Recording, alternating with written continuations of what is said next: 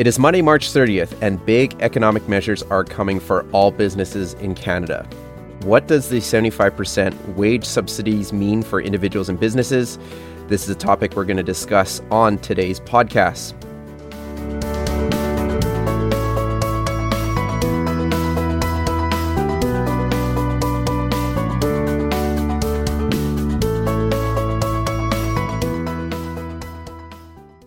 This podcast is brought to you by Dentons, the world's largest law firm with a global team that builds agile, tailored solutions to meet the local, national, and global needs of private and public clients of any size in 183 locations serving 75 countries. Before we begin this podcast, please note that anything discussed or said on this podcast does not constitute legal advice. Welcome, everyone, to another Tax Insights podcast by Dentons. I'm your host, Chris Young, and today I am once again joined by Keith Hennell, lead partner for the Tax Practice Group in Edmonton, and Gergely Hegedus, senior tax associate lawyer in the Edmonton office as well. Thank you both for coming on the podcast again. Thanks, Chris. So before we dive deep into what the Prime Minister said this morning, I just want to be clear that the details of the economic measures that he announced with the wage subsidies won't be released until tomorrow. What I did want to do today, though, was go over some insights, at least on the surface, about what this really means for Canadians. So Keith, let's start with you. Can you give kind of the highlights of what was announced this morning? Sure. Thanks, Chris. Yeah. So the Prime Minister came out today and gave a little bit more detail on what we can expect. So 75% of the salaries for employees of businesses on the first $58,700 up to $847 a week per employee is what the government's going to provide employers. So that's an increase from 10 to 75%. And there's no limit on the number of employees that business can have. And so the Prime Minister said this 75% wage subsidy will apply to all businesses, large or small, that qualify, regardless of the number of employees. And it will also apply to, nonprofit organizations and charities. But the caveat here on terms of who's going to qualify is he alluded to a revenue decline of 30% for the business is one of the qualifying factors. So what that means, how that's going to be measured, is left to be decided, I guess, when they reveal the legislation in more detail. So, Gergely, I'll turn to you. The Prime Minister was pretty stern in his warning to companies who may want to take advantage of this program. Can we talk about maybe how does enforcement typically work on some of these government subsidy programs that are given to businesses? Yeah, Chris. So it's not clear how severe the penalties will be, but it does sound like there will be penalties in place for people who take advantage of the system. And it's not clear how the system will be vetted or how it will be implemented. So it had been previously announced that there would be a reduction to source deductions that were being made.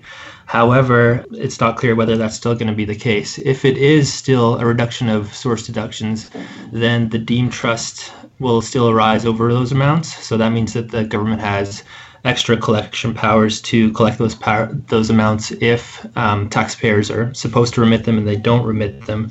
That means that basically the CRA has a security interest over the property and has the extra ability to go collect those amounts. And so some of those enforcement powers that the CRA already has is that it has the ability to examine books and records of taxpayers.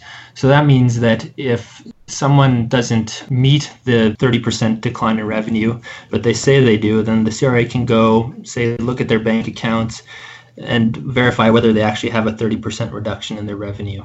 Now, would this require some type of audit? I'm assuming they would need to compare a business's revenues in the previous year to now, or do you think they'll look at it as from January of 2020 until now you're showing a 30% decrease? Like, again, the details aren't out yet, but how far back would they consider a 30% drop? They would probably compare it year over year. So they'd look at what you were making prior to the outbreak, so prior to around March 15th, and determine what you made on a monthly basis, and also compare it to what you made last year and also possibly other previous years as well. Keith, for the announcements of when this would be, I think Prime Minister announced that this would be backdated for individuals. Do you have that with you? Yeah, backdated to March 15th, this program. Gotcha. Yeah, and it remains to be seen whether this is in conjunction with the 10% wage subsidy or if replacing it fully. Likely is, but the website hasn't been updated, and so that'll be interesting to see as well. It's just a complete revamp of the program.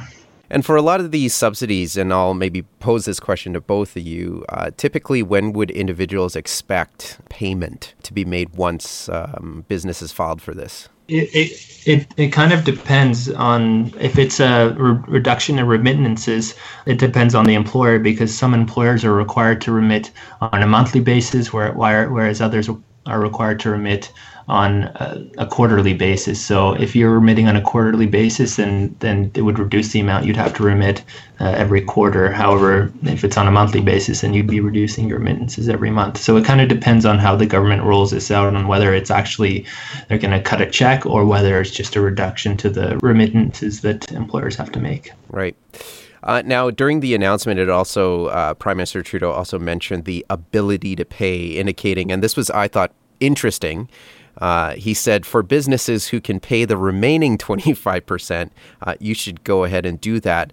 So that's interesting. He used the terminology ability to pay. What does that mean, and how do they gauge your ability to pay? I think they'll probably look at the same criteria for qualifying for the temporary wage subsidy, whether you actually have a decline in your revenue, and they haven't provided any specifics on what that will be, but they'll probably look at what your cash flow's like now and what it was like before the pandemic, and determine whether you do have the funds to actually pay your employees.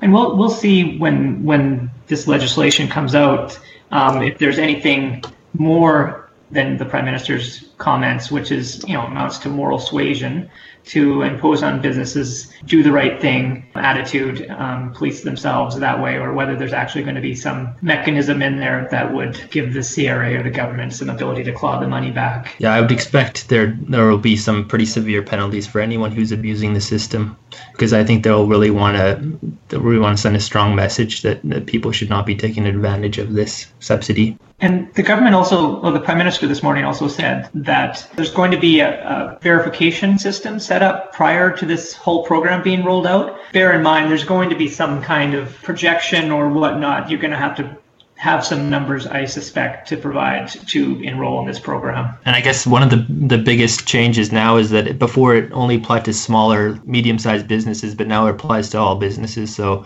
that seems to be a pretty significant change, as well as Keith mentioned, charities and not-for-profits. Yeah, I imagine now that they've extended this to all businesses, I mean, what's the likelihood of them crafting another customized program for any one specific industry? I imagine they may lean on this and say, look, we've covered all the businesses, but I know we're keeping track of one specifically for the energy industry in Alberta. But I tend to think that they may lean on this and just say, now, look, we're giving every business part of this subsidy, and that's kind of our program to help you. Interesting, Chris, because in conjunction with this COVID health crisis that we're all going through, there was also, right before that, the precipitous crash in the oil and gas energy sector, which the government keeps being asked about how they're going to address this. Specifically, Alberta is heavily impacted by that. And these measures that are rolling out now are COVID specific, related to this current crisis. And there's an overall systemic issue with the energy sector right now that needs to also be addressed. So underlying that, there's going to be, and the government's alluded to it, that there's going to be some kind of relief or package in the energy sector as well that I would think would be in addition to this. Yeah, definitely a lot of economic austerity measures that the government's taking to ensure our economy doesn't collapse here during these troubling times. So, Gergely, Keith, thank you so much for jumping on this podcast. I know didn't give you guys lots of time.